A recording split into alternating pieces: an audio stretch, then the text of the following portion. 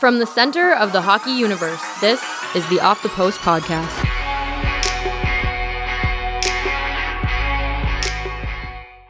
Here with Michael Tracos, the national hockey writer for Post Media. Usually me and Mike are talking face-to-face on Bloor Street in Toronto, but he happens to be in Philadelphia tonight. He's in the city of brotherly love. How's it going, Mike? Hey, pretty good, John. Yeah, here for Philadelphia for Eric Lindros's jersey retirement. Number 88 is going to be raised to the rafters in Philadelphia, and kind of funny, like I think 5, maybe 10 years ago, obviously, no one would ever think that the two sides between him and Philly would ever kind of patch things up. So it's great to see, kind of in the same vein as Toronto patching things up with Dave Keon. Philadelphia, the city of brotherly love, has welcomed back the Big E with open arms, and they're playing the Leafs on Thursday night, so it should be a good one. Kind of two teams maybe going in different directions right now. Yeah, thankfully for Lindros and the Flyers, this falling out, we'll call it, didn't last as long as Keon's. Keon's must have been decades. Yeah, it's kind of funny, like how that was able to kind of drag on for that many years, and really, I guess it took a guy like Brendan Shanahan to say enough is enough. Yeah, and he would have been a kid at the time when all this was going on between Keon and Harold Ballard, but it's kind of silly. And you're right. Yeah, I'm glad Philadelphia didn't allow it to kind of go on and on, because you could see talking to Eric Lindros, he's extremely happy that he's able to kind of go back to the city with his kids and really turn what was a negative end to his tenure there into something positive. And I'm all about the kind of feel good, happy stories, and I hope everyone that gets traded or has kind of a sour feeling after leaving a team can kind of go through that as well, because it really does kind of, like, really, when you think about Eric Lindros, it's as a Flyer. You don't think of him as a Toronto Maple Leaf or a Ranger or even a Dallas Stars at the end of his career. Yeah, like I don't see too many Lindros Dallas Stars jerseys floating around. If you see a jersey, it's generally a Flyers jersey, or if you're in Toronto, you probably will see the odd Leaf one. But it's just one of those ones where he's synonymous with that team. Absolutely, and you've been pumping out a few stories throughout the week, so if anyone wants to follow up on Mike's insight, TorontoSun.com or NationalPost.com, and there's videos, there's photos. Mike's been doing some good stuff there. But the reason why I'm having you on the podcast today is to talk about other things. You're on very regularly, and we haven't done a midway point podcast yet. So I thought, we're past the midway point. I actually looked it up today. I think we're at the 56% mark of the season. So I want to talk about the awards. Sort of midway or 56% awards later in the show. First, though, something more pressing. The trade deadline's about 5 weeks away. The magical date is February 26th. I'm sure we will all be disappointed, as we are every year with the deadline, but until then, let's get excited and let's talk about the rumblings going around the National Hockey League. So first off, who in your mind are the sellers in this market, and who in your mind are the buyers?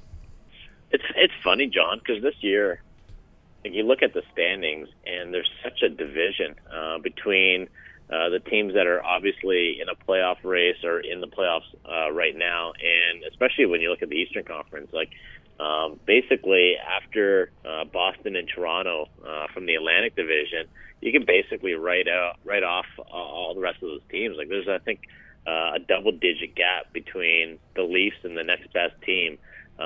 So when you're talking about who's going to be a seller, I would think everyone from Buffalo, Ottawa, Montreal, Florida, and even the Detroit Red Wings are going to be sellers, and that's just in the Eastern Conference. So there's going to be a ton of teams. Like, that's not even mentioning the Arizona Coyotes, who, looking at their cap situation, they don't have a whole lot of interesting names, but I would also put Vancouver Canucks in there, and I'm reluctant to say the Edmonton Oilers, because I don't think they've quite given up on the season, even though there's a 10-point margin between them and the final wild card spot. But just even the teams I've mentioned there, we're almost into 7 or 8 teams there. So I could see a lot of movement this year. I know we do say that every year, and like you just mentioned, we're always typically disappointed. Yep. But I get a feeling where with the draft not being really I know no one wants to give up first overall picks, especially because you've got a generational player waiting there in Rasmus Dahlin, and because if you do miss the playoffs, really you do have a chance at winning that pick, as New Jersey kind of showed it last year. Having said that, I could see a team parting ways with the first overall pick, for a first round pick, if it means getting a piece that they think that can help them, especially when you're talking about that many sellers available this year. Yeah, I'd say the East, as you alluded to, is pretty wide open once you get past Tampa Bay. You mentioned Boston; they're surging. So is Washington, and Tampa Bay could add right-handed defenseman or something. You could say the same thing about Toronto. Columbus, I find an interesting team because they could use a center. They could use some forward depth, but not exactly like glaring needs anywhere. And Jack Johnson just requested a trade, right? Yeah, so they sort of there's a piece right there. Yeah, so they have a built-in piece. It's completely public at this point. And then in the West, in terms of buyers, you got to think Winnipeg with sort of the window of opportunity they have here. Well, the 100%. The West is very tight, but there comes a time when, especially a team like Winnipeg, who's been so starved for the playoffs, there comes a time when you need to just pull the trigger. You need to go, I don't know if all in is the right way to put it, but you need to go, 95% in. If you have a deal on the table and maybe you're sacrificing some future assets, just, sometimes you just have to do it. And I'm not saying their window's closing at the end of this year, but boy, they've looked pretty dominant, and you just got to pull the trigger. Nashville's a very interesting buyer. Just because David Poyle's already pulled off the Turris and Duchesne trade, and you look around the roster, you're like, I don't really know. Maybe a couple things around the edges, but I can't see there being a big splash opportunity there. And then I also see where I could see Nashville making a deal is getting a guy from the KHL and Eli Tolvanen. Yes. If his season ends early, I don't know what can't recall when the actual season ends or if he's out in the first or second round, but he could be a definite pickup in the same way that when they got Alexander Radulov, and that could be almost better than any other trade acquisition made at the deadline, in my opinion. Oh, absolutely. It's like teams that are getting injured players back near the deadline. Right. The phrase of their own rental player. If you can pull them from another league and add them to your lineup, that's even better than the injured player. You could make a case for the Stars and the Blues as well being buyers in the West. So it seems like this year, the way that things have kind of shooken out. I don't know what the right word is. The way that's unfolded, that's what I'll say, is that there are these basement dwelling teams, and then there's a huge glut of teams that are still within playoff contention, to varying degrees.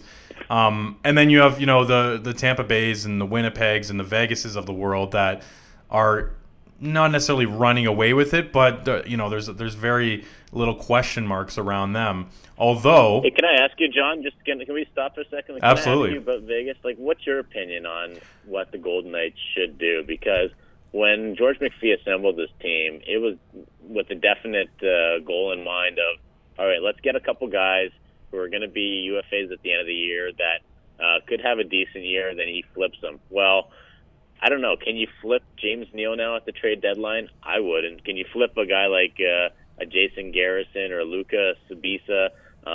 They've got a lot of Nate Schmidt, I guess he's next year, but they've got a lot of guys who are either RFAs or UFAs at the end of this year. David Perron's another guy where I think at the beginning of the year you're going, 100%, there's a guy that you're going to move at the deadline. Well, no one banked on Vegas not only being a playoff contender, but would you throw them into a Stanley Cup contender status? I think based on the record, you might have to right now. So that's another one where I'm thinking, geez, in the long-term plan, this team being this good this early, has kind of messed things up a little when you think about what George McPhee was trying to do.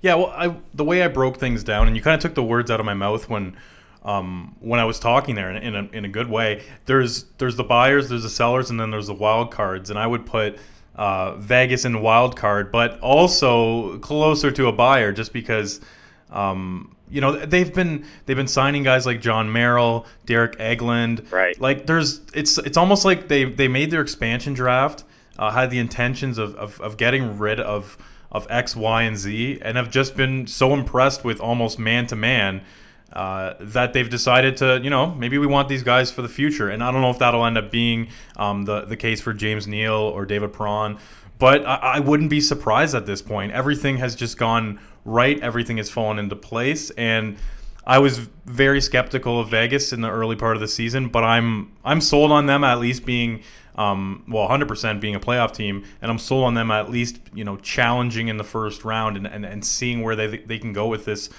remarkable run. I'm hesitant to, after 45 or 46 games, to give them any sort of contender status, but I mean they're proving us wrong left, right, and center, and just I don't know. You wait for the wheels to fall off on this thing, but they aren't. I mean, even I watched the game last night that they played. Drawn a blank on who they lost 1-0 to. They lost 1-0 to Nashville last night. Yes, to Nashville. Nashville, like legitimate Stanley Cup contender, I have no doubt in my mind. And Vegas was hanging with them all night. They just didn't get the bounces. Like that, it felt like a playoff game. It looked like a playoff game because the two teams were playoff teams. So I guess that's a long way of saying I'm not sure what George McPhee is going to do, but I would be. I would sort of err on the side of them being buyers versus sellers. Yeah, the funny thing is, like, as long as they get home ice advantage, they're basically you can count them in for the next round. Like, their home record right now is remarkable, 18-2-2. Like, the only team that's kind of close to that dominance at home is Winnipeg, and it's kind of funny. Like, one city you don't want to go to because of the cold, and it's just nothing to do. And the other city is the complete opposite, where you can't wait to get there and get out of the hockey rink because there's just so much to do. But both teams are tearing it up. And then in regards to McPhee, like, we didn't even mention Jonathan Marchessault. Like, yes. He gets re-signed. There's another guy that I think a lot of us maybe thought, okay, well, put your 1 year in and you're going to get traded at the deadline to a contender. But, it is kind of funny when you look around the league in terms of those wild card teams. And another wild card team for me would be the Colorado Avalanche, who, by all accounts, when they made the Matt Duchene trade, I thought a lot of us were thinking, okay, here's a team that's going to be in the Rasmus Dahlin sweepstakes. They're going to be almost as bad as Arizona, if not worse. And lo and behold, Nathan McKinnon just goes on a tear. Mikko Rantanen goes on a tear.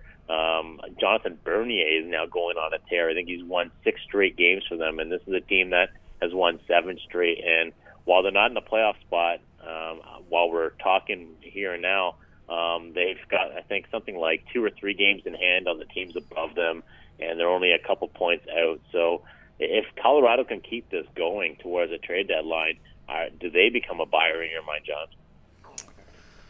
That's tough to say, just because their trajectory as a team, hints towards the future that what we're seeing this year isn't necessarily, not that it's not sustainable, but just they don't have it together. And I'm looking at my wild card list, and I want to talk about Pittsburgh because they're sort of the anti-Vegas. They've underachieved, and Matt Murray. Matt Murray was injured. Hasn't played well, and then unfortunately his dad died, and now he's gone from the team for a bit here. So they have issues in goal. I don't know if they can solve those via trade or if it's just a matter of waiting things out. So I mean, with Pittsburgh, like, I guess there's a possibility that they won't make the playoffs, but I think they get in, whether it's squeaking in or they go on a run down the stretch. But that's funny how Vegas that team does not have the pedigree Pittsburgh does, and they're both sort of in this middle ground, this sort of purgatory near the deadline. So Pittsburgh's a team to watch. Vegas, and then also I have New Jersey and Chicago down, just because the Devils have already made a splash. They picked up Vatanen. Is that all they want? Do they want to call this their year, or are they going to sort of wait it out and see how the dominoes fall and think more long term. And then Chicago is sort of they're in a tough spot because Corey Crawford is likely out for the year. There was a report the other day, I believe it was yesterday. We're recording this, I should mention, on Wednesday night. And they're not in the playoffs right now. I don't know how they make the playoffs without a guy like Corey Crawford in net. So, I don't know. It's hard to tell. Like, it's hard to compare to previous years. But I feel like sort of the dynamic of the league is different this year, and it's a little more interesting. I find it hard to get up for the deadline a lot of years just because it's a lot of hoopla. But I think this year is legit interesting. Yeah, I could see, like, you mentioned Pittsburgh, you mentioned Chicago. They're both established teams, like you said. And I could see them making maybe I don't want to say that they're going to be buying or they're going to be selling. I almost think they're going to make a sort of lateral type move to kind of really kind of shake things up because really they still have the basis. They still have the core of their roster. Like with Pittsburgh, like Crosby, Malkin, Kessel, they're not going anywhere. But having said that, is this the year? Maybe it doesn't happen at the deadline. Maybe it's a trade that happens in the summer where they do move a guy like Kessel and just try to shake things up and maybe get another defenseman or get maybe 2 or 3 pieces that can help them going forward because it almost seems like instead of a rebuild or they almost need like a retool or a refreshen, so to speak. And same thing with Chicago. Losing Marian Hossa obviously hurt them. Now you lose Corey Crawford, who, it's funny. I had like the midterm awards that I had written a couple weeks ago, and I think I had Corey Crawford as my surprising. He's going to be in the mix for the Vezina. Yeah, Keeps playing. He's having a great year. Playing. Yeah, and then this happens, and now you're looking, okay, well, can Jeff Glass do it? And, well, Jeff Glass just made his NHL debut as an NHL journeyman a couple weeks ago, so that's probably a lot to ask. And, depth obviously is hurting the Blackhawks. So, like I said, I could see them making sort of one of those lateral moves where you're moving out a piece that maybe isn't a traditional rental player, but it's going to help you maybe just kind of refreshen the roster and give your roster sort of a different look that might help some of those core players that are going to be back.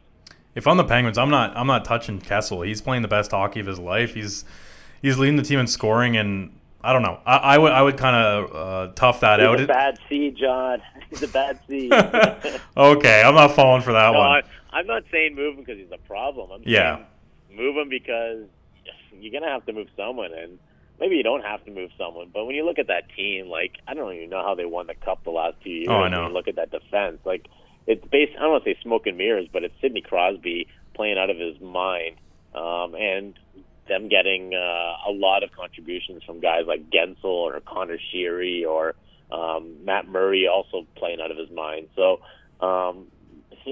maybe it's finally catching up to them. Maybe they're just a tired team, but I could see them trying to make some sort of deal, whether it's moving. I don't know. I just threw Kessel out there, but maybe it's a guy like Letang.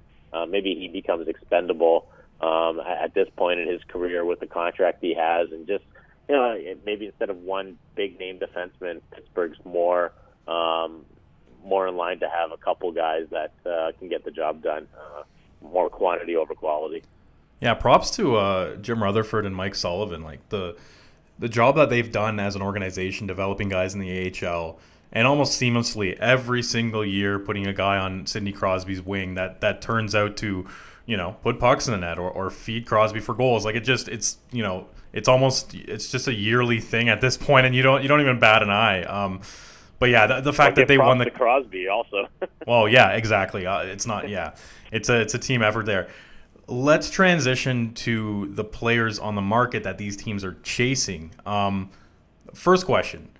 If you're looking at sort of the rumors, the rumblings, the trade requests, such as a Jack Johnson, which player is the prize jewel of this deadline class?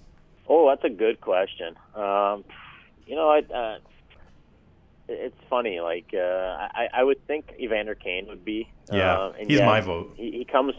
Yeah, I don't know. Like, is every team going to be in on Evander Kane? Like, I know the numbers speak for themselves, but also there's a reputation there, and I wonder if some teams are kind of worrisome about, hey, we've got something cooking here. We've got a great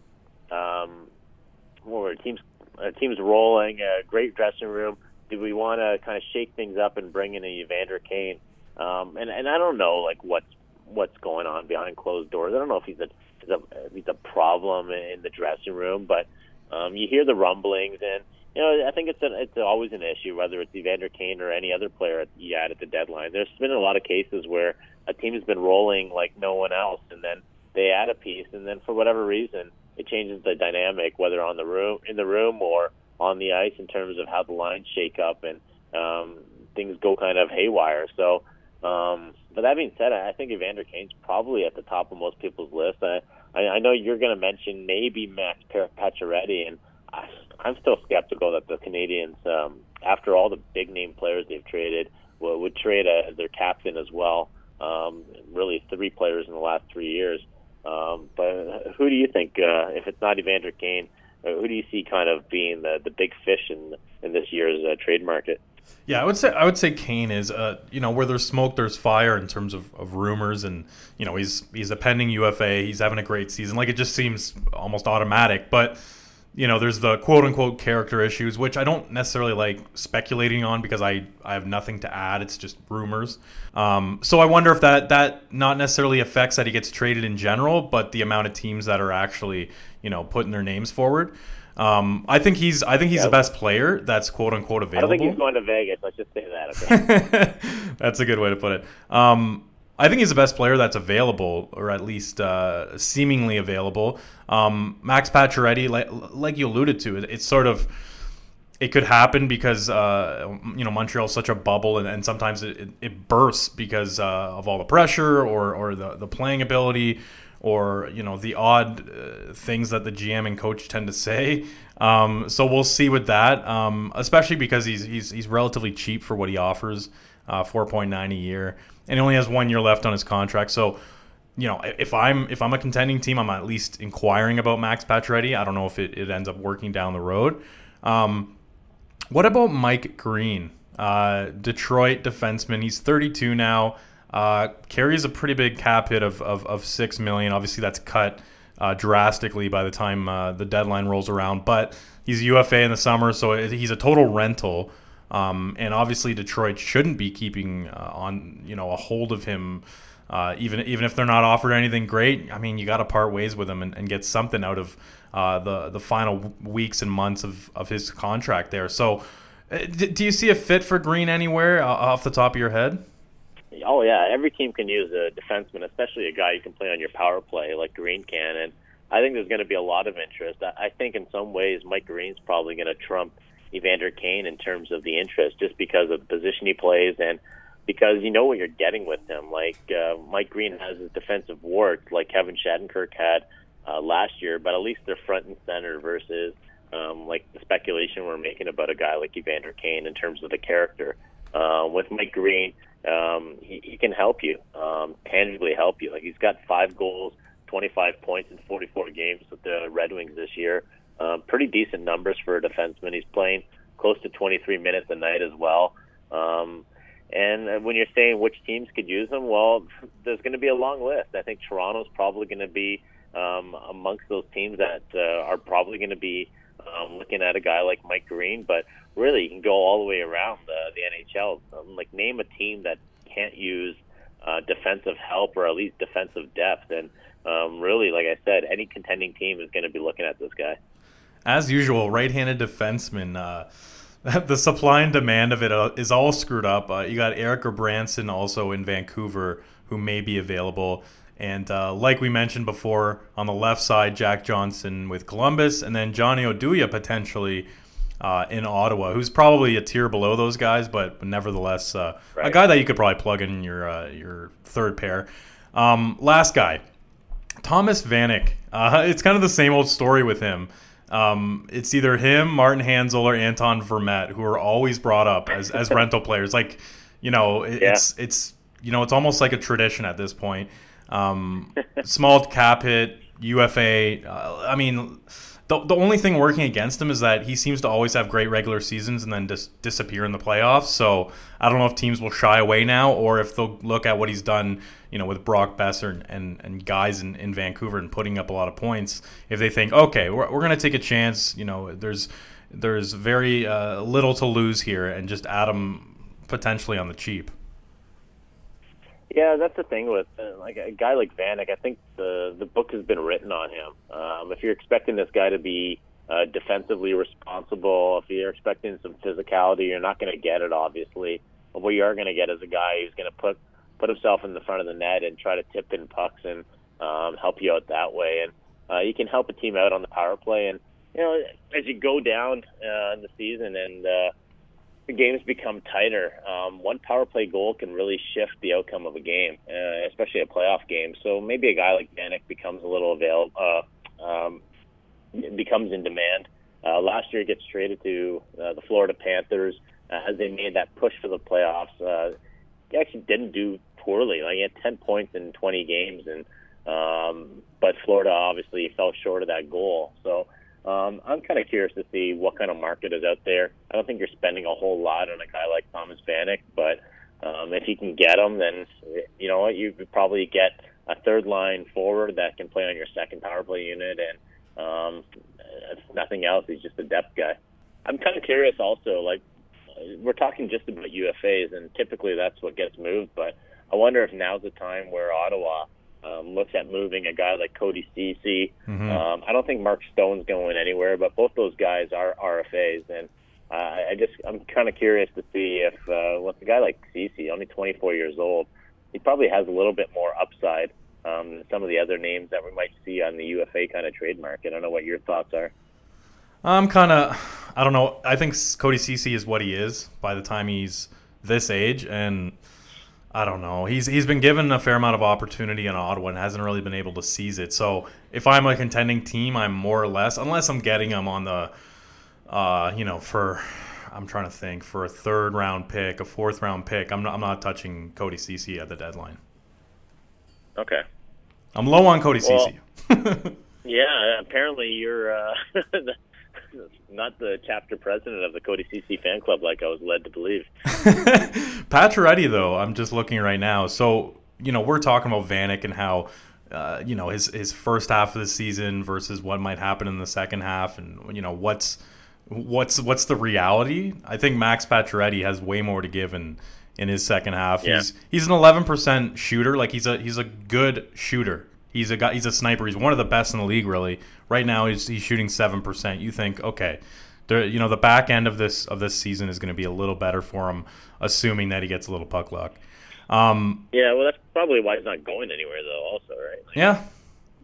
Are you? I don't know how many guys Montreal can part with, but between them and the Oilers, I'm constantly scratching my head in terms of what direction they're going and what the plan is. I mean, it just seems to be always crisis mode between those two teams.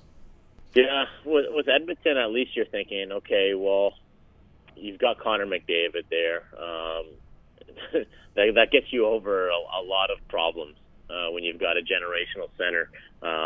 With Montreal, whether it's trying to throw Duran at the center spot or trying to draft one, they seem to have bigger issues there. Obviously, Shea Weber's not getting any younger, which hurts them, and you're really hoping that a guy like Victor Mete can come in and be what they had in Mikhail Sergachev, because as you're going along, this team just keeps kind of creating holes for itself where there wasn't any holes. Like, had they not made any of these trades, then you're looking at a team that still has PK Subban, has Sergachev on the back end, and is in a decent position going forward. Now as it stands, well, also losing Radulov hurts in the UFA, but it seems like they're wasting years either by Carey Price or Shea Weber, or they're kind of spinning their tires, and you don't know exactly, like you said, what direction they are in or what direction they should be going in, but obviously what they're doing right now isn't working. Yeah, the clock is ticking in Montreal, given Weber and Price's those two contracts as well as their advanced age. I mean, you hope that they settle down and maybe don't knee-jerk trade a guy like Max Pacioretty, and maybe next year there's greener pastures. And the Jonathan Drouin thing, the whole talking about him and Alex Galchenyuk and the center position, I think they need to just take those three words, center, Drouin, and Galchenyuk, and never speak of them again to the media, because it just becomes a story every time it happens. And I don't blame the journalists. It's like that it has been an issue that they haven't had a first-line center. So, you're going to ask, and the quotes are going to make their way online and be blown up on broadcast and all that. But if I'm management or coach, I somehow avoid those questions. I keep center, Drouin, and Galchenyuk out of my vocabulary. It's so funny, though, like from a guy who covered the Leafs for 10 years and saw all the missteps and mistakes they made, to watch Montreal now from afar, it's very similar. It's almost like deja vu for me because it's just like one fire after another that the PR department's having to put out, or they keep putting their foot in their own mouths and keep making trades that are blowing up in their faces and just making the wrong moves left, right, and center. And the Leafs, meanwhile, like, can you recall the last time they made like an egregious error, whether it was a bad signing, bad trade, or there was some off-ice drama happening? Like, really, when you look at Toronto, the biggest issue right now is why is Roman Polak playing on your third defense pair? And should Austin Matthews be getting slightly more power play time? And they are sort of real issues if you're following this team in Toronto. But in the same way, when you compare them to Montreal, has traded away basically all their best prospects, and I keep trying to get guys to play center that aren't centermen. It's laughable. So I don't want to I'm not trying to laugh at the Montreal. You are literally laughing at them right now. They're fans, but I'm just laughing at just how quickly things have kind of turned in both the organizations' fates, where not too long ago, and we're talking a year, 2 years ago, Montreal Canadiens were the perennial Stanley Cup favorite amongst all the Canadian teams, and now I don't think the Leafs are maybe the Cup favorites going into this playoffs, because I do believe Winnipeg has probably a greater chance at winning, but after that, you'd have to put Toronto right up there. I would agree. It's night and day, the Montreal and Toronto problems. I agree. There are problems. You talk about ice time issues, deployment issues, whatever, sort of coaching problems we'll call them, but they're not long-term, they're short-term. Let's transition to the awards. So you did a mid-season awards story. We're obviously a few weeks after that. I'm curious if anything has changed as we go through this. Let's start with the Calder. Who do you think is the front runner now for Rookie of the Year? You know what? It's still kind of a tough one. I think the front runner right now, I would still go with Brock Besser. But, the more looks I get at Matt Barzal, I'm not completely sure that this is a runaway race. And that's probably a good thing, that we're just going to kind of keep going down to the wire here with both guys. And both guys have been fantastic this year. Besser obviously is probably the better scorer of the two, in the sense that, the guy's got 22 goals in 42 games. I think last time I checked, he was at a pace that was greater than what Austin Matthews scored at last season. I don't know if that's still true because I haven't done the math lately, but right. Barzal is winning the point race. So, it might come down to who. Well, that Barzal's going into the playoffs, or at least is going to be closer to a playoff spot. And as the season goes on, if he's in a more prominent role and actually helping the Islanders achieve that goal, that might be the tipping factor. Yeah, to be honest, when I was preparing for this podcast, I had in my head Brock Besser just slightly ahead of Matt Barzal, and the main reason being I will take a goal scorer over a playmaker 9 times out of 10, and from what I've seen and then the statistics, Brock Besser is right up there, a top 10 sniper in the league already. So I'm going, okay, Besser, it's got to be Besser. But then you start looking at Barzal between video clips, between the statistics, whether it's counting stats or underlying numbers, and I mean, I think he's had a greater impact on. I think he has a greater impact on the game. I think Besser is a great finisher, but I think Barzal, between the way that he can go end to end, I think he's a more well-rounded player in general in terms of his defensive game. I think the line mates maybe offset each other. Besser's got Berchi, Horvat, Gagne, Vanek as his main line mates throughout the season due to injury.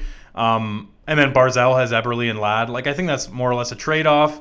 But I just think that Barzal is sort of a special case here where he's almost just warming up. And I don't know. It's one of those things where it could go either way. Like I would be happy with either conclusion, but I think at this very point in time, I'm giving like Barzal a slight edge. Seems like Barzal is getting better as the season's going on too. Like he started off, I don't want to say slowly, because I'm looking at his splits right now, and he had 7 points in October, then 17 in November, 12 in December, and so far in 7 games in January, he's got 11 points. So, the season's getting tougher, or it should be getting tougher, and his minutes are actually improving as from each month to month. So he is getting more responsibility, and where he's getting the responsibility, he's actually earning it and paying off his team with more points and production. So, like I said, I think it could come down to if he's playing this way as the Islanders are kind of looking at a playoff spot, and if they get into a playoff spot, and a large reason is because of the points that Barzal's putting up, well, that might be too hard to ignore, especially with this team. Like right now, the Islanders are 1 point back of the Penguins and the Rangers for the final spot, wild card spot in the Eastern Conference. So we know Vancouver's not going to find its way into a playoff spot. So that might actually help Barzal more and hurt Besser in terms of how voters view it. Yeah, Barzal's he's so dynamic. That would be the one word to describe him. And he's crafty, he's slick. Like there's a lot to like there. And as you were hinting at, the guy who usually has the most points at the end of the season wins the award. Like it's just the way it goes. Defense-wise, I'll mention as sort of an honorable mention that Charlie McAvoy should not be forgotten in this discussion. Right. I'd call him the number one dark horse. I think he has some really stiff competition. Good for it's just dawning on me. I think Besser was like 23rd, 22nd in 2015. Barzal was like mid. I think he was 16th or something. And then McAvoy was in the 20s. Like these are not guys who are supposed to be this good this soon. So I do enjoy that part of this class. But back to McAvoy, he's a very good possession player. He's putting up points. He's playing on the power play. He's taking shootout attempts and scoring some of that. Like he's contributing in more ways than just hanging on for dear life like a lot of young defensemen sometimes do. Yeah, it's kind of funny that you mentioned that. There's last year we saw the battle of 1 versus 2, and Matthews and Laine, and even Mitch Marner and Nylander are up there, and they're both top 10. In Marner's case, the top 5 guy.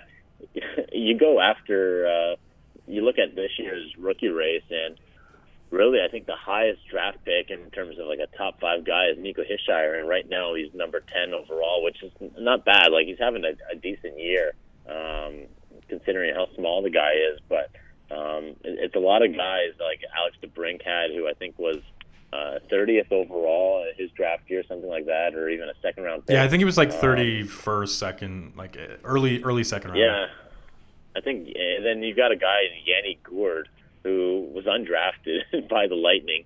Dante Heinen, another guy who was he a 4th round pick of the Boston Bruins. Like these guys are in your top 5 in rookie scoring right now, and a lot of guys, probably a lot of hockey fans aren't even aware of who these guys are.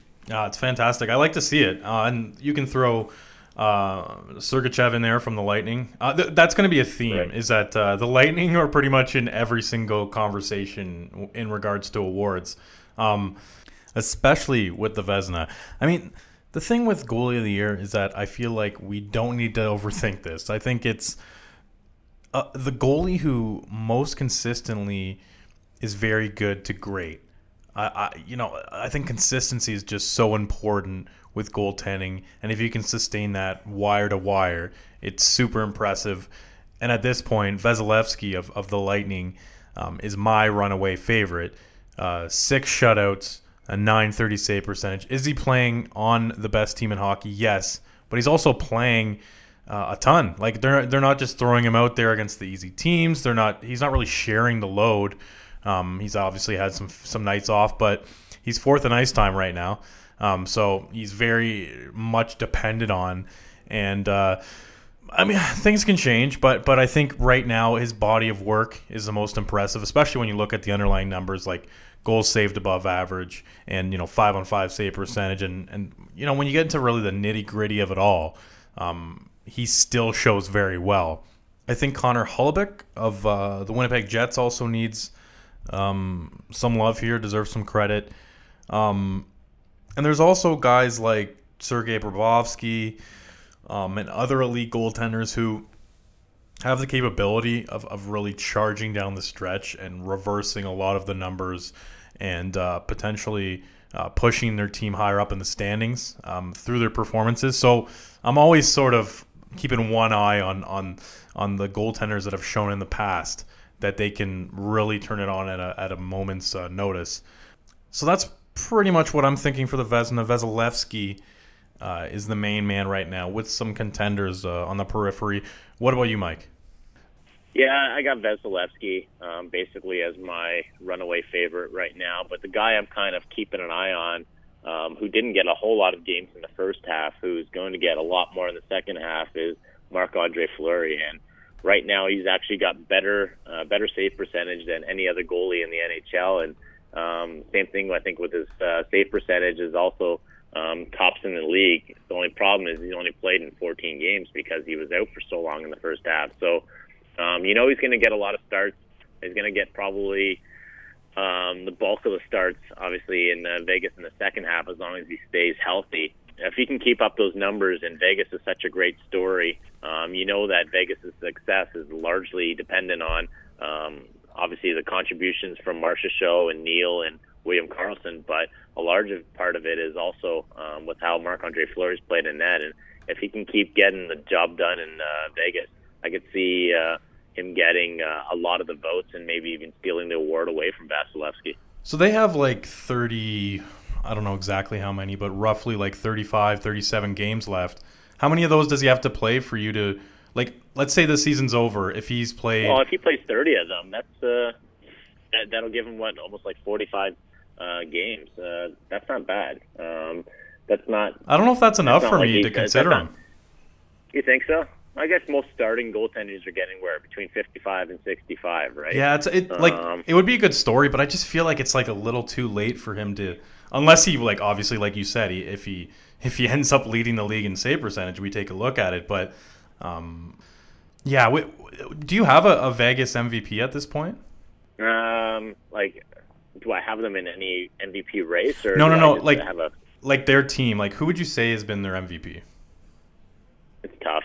It really is tough. Like, Gerard Gallant might be their MVP, just in how he's been able to kind of piece everything together on that roster. But on any given night, whether it's you're getting goals from, like I said, Marcia Show or James Neal or William Karlsson, or it's either Subban or Fleury in net, or the fourth string goalie at some point this season.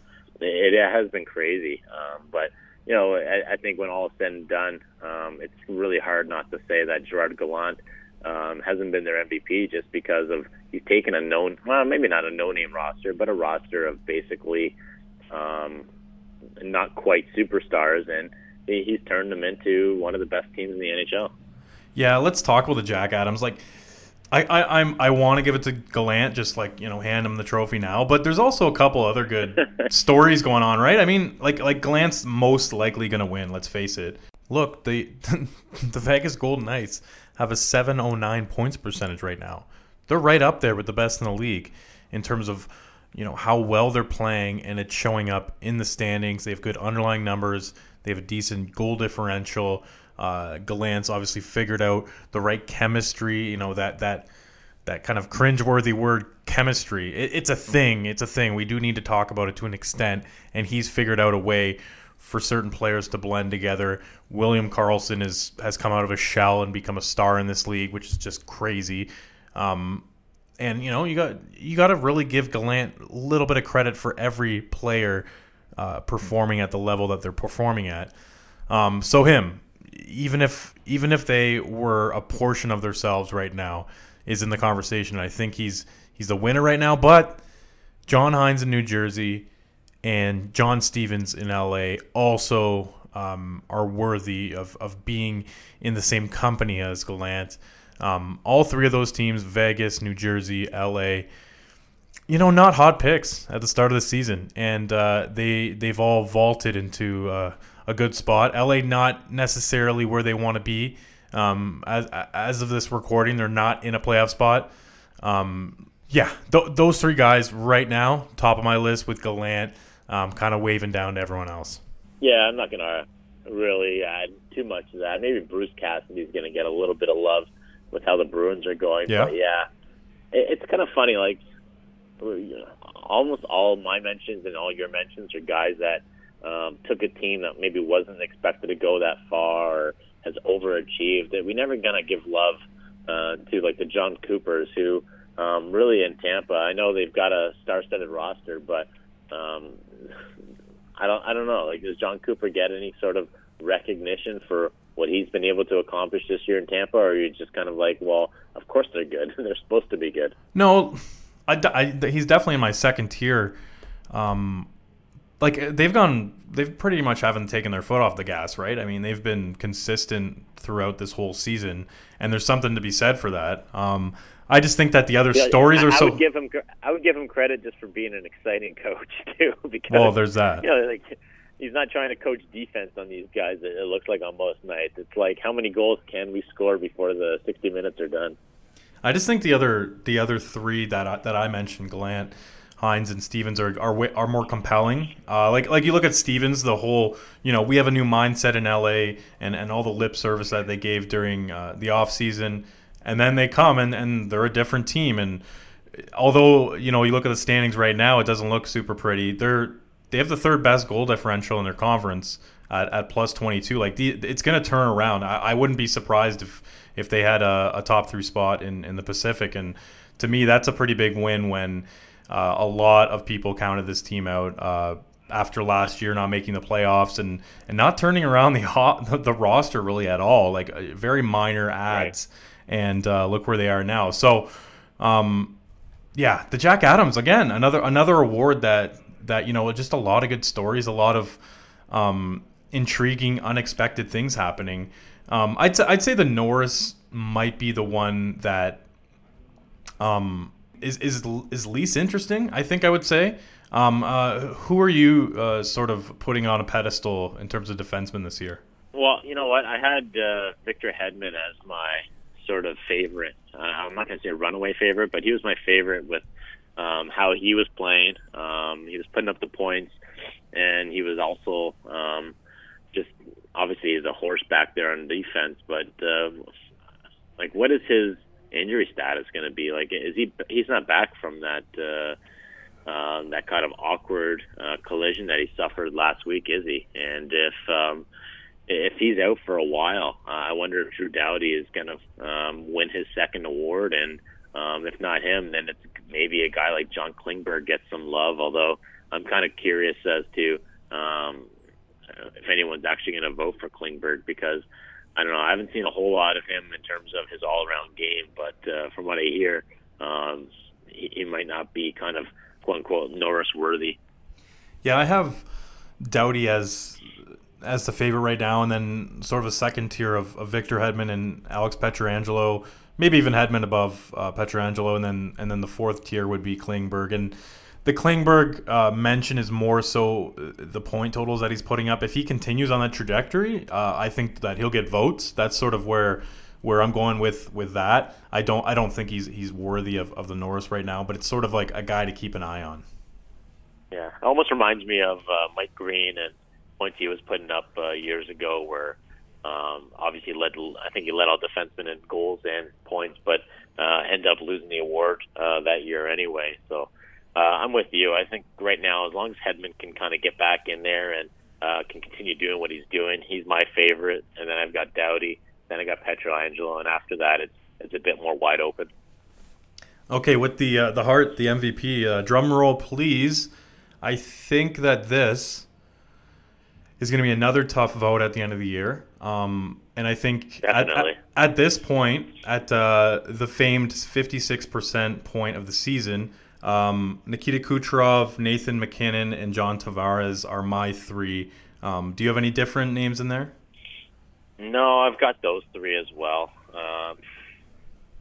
trying to think which guy can maybe sneak in there, and I'd have to maybe put Blake Wheeler as my Yeah, that's fair. really fourth guy that could kind of sneak in there, just because like they're obviously without Mark Scheifele, and Wheeler's still getting the job done.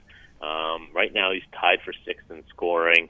A lot more assisting goals this year, but I don't think he gets nearly as much credit as some of the other kind of stars around the league. And for Winnipeg fans, anyone who watches that team on a regular basis, they love what Blake Wheeler brings on a nightly basis, and maybe it gets overshadowed by Scheifele or by Laine on any given night. But this guy's just been a force up front for them.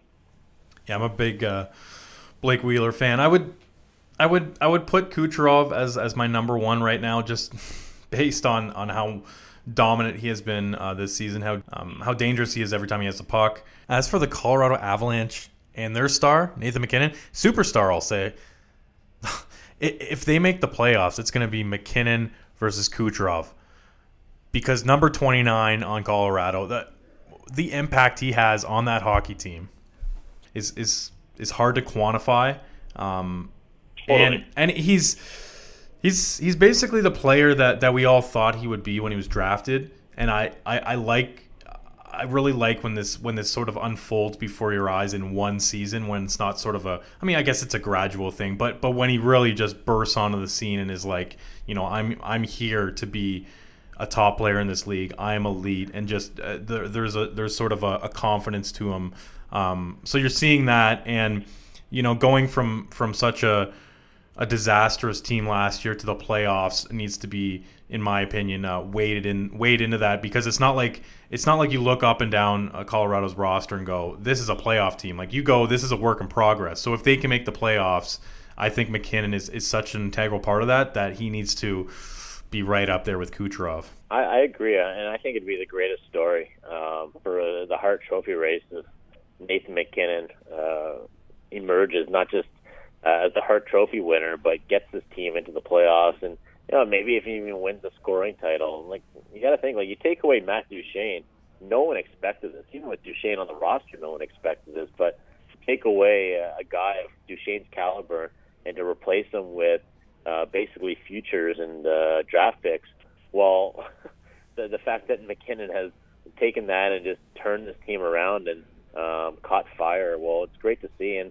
it's not really surprising, like you said, because even watching at the World Cup of Hockey, I thought he was going to go from that tournament and just have himself a great year, because he just looks so dominant, and he's such a powerful skater and just a great player. But it is great to see, because really he's as close to Sidney Crosby in terms of his playing style as anyone else, I think, in this league, and really has a chance of kind of doing what Sid has done in the last couple of years, which is what he's doing right now. Take a team, put them on his back, and really kind of take them to the promised land.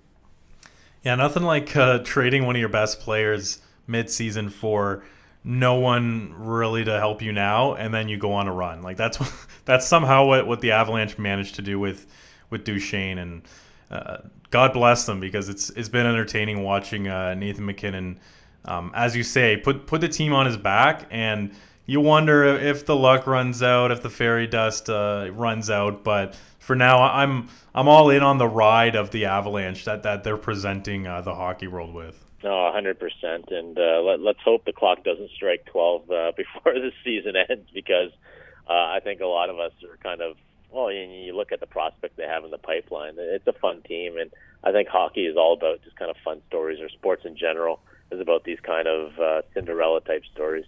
Mike, another podcast episode in the books.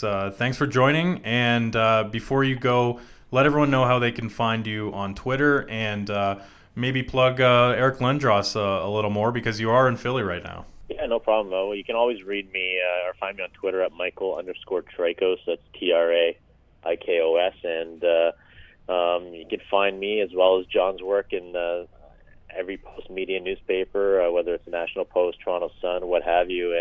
And this week I am covering Eric Lindros' jersey retirement and having number 88 race to the Raptors in Philadelphia. I've been here since Tuesday, spending time with Eric, his wife, and his 3 kids, and I'll be continuing to write about that. Today I wrote about how the fans in Philadelphia have kind of greeted him with open arms, a city of brotherly love, what have you. And tomorrow the jersey goes up, and we'll see what kind of reaction he gets. Obviously, it's going to be, I imagine, a standing ovation for this one-of-a-kind player, and a player that we've never seen really in the NHL before him. And really since then, I think the closest thing to an Eric Lindros type player might be a guy like Alex Ovechkin, and even that doesn't really do the similarity justice.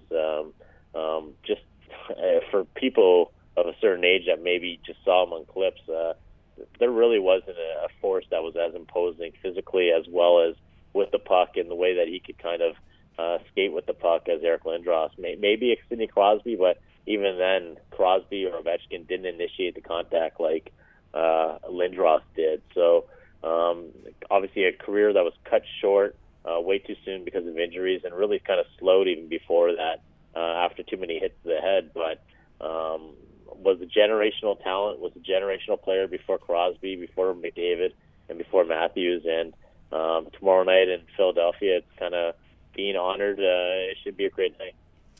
Yeah, he's just a complete freight train out there from what I remember. And just coming, I can just, my sort of memories of him, just vague memories, are him just coming straight down the middle of the ice with full head of steam with the puck, because he had really good puck skills. Like, he could stick handle with the best of them. He had a great wrist shot, and just good luck getting a piece of him. Good luck, knocking him off his course in any way. Obviously, it did happen over the years with the head hits, but just night to night, there maybe wasn't a more fearsome player of that era, and he's probably up there with the all-time greats in terms of power forwards and guys that just are an absolute nightmare to face. Yeah, well, his biggest advantage was his fearlessness, and you mentioned he would skate through the middle of the ice. He would sometimes skate through the middle of the ice, obviously with his head down, and just knowing that if a guy tried to hit him, the other guy would take the worst of it and bounce right off him. So he did have that fearlessness, and it kind of, I think he knew when Eric Lindros was on the ice and definitely had the puck, but it was that fearlessness that obviously was his downfall as well. He did start taking hits to the head. He started to rock him a little harder and started penetrating that huge armor of his, and ultimately ended to his career demise. But like you mentioned, it was a short sort of career when you talk about his prime years. It might have been maybe 6, maybe 7 years of prime hockey. But like Bure, but like Bobby Orr, during those years, he might have been the best, if not one of the best players in the NHL, without a doubt. Well, I look forward to you going to Dallas in a few years for when they retire his number 2. That's right. And I'll go to St. Louis for Gretzky's retirement as well. I can't wait for Yager. I think he might just do a tour, like 1 week. Every night is a different team, and they're just going to retire 68 in like every city in the NHL. That would be so amazing. And then also go to the KHL teams and every casino that he visited along his way as well. I'm pretty sure he owns a Czech team, so he can retire that number like literally himself. He can just say, I'm retiring this, and there you go. So, I mean, I think he might have 10 teams on his list. It's funny because Lindros he spent a lot of time talking about Yager last night in a Q&A that he held with some fans, and he's got the utmost respect for a guy like Yags, and he called him a freak numerous times. He said that what's amazing is that the guy that he played with way back when, and the guy's still playing, and the guy still looks phenomenal, and someone yelled to him, "Hey, Eric, we could use you in Philadelphia. Are you going to suit him up?" And then without missing a beat, Lindros goes to the guy who asked it. He's like, "Are you done with those wings? Can I have some?" Just like, so over being a hockey player. Yeah, he's on to eating wings and enjoying his life, and good on him because he gave it his all. And you know what? For anyone that got to see him, we're all lucky for it. And like I said, I don't think there's another player that's ever going to be that kind of physical and skillful force on the ice. All right, Mike. Thanks again for joining. You have yourself a lovely evening. All right, thanks, John. We'll talk again next week, hopefully.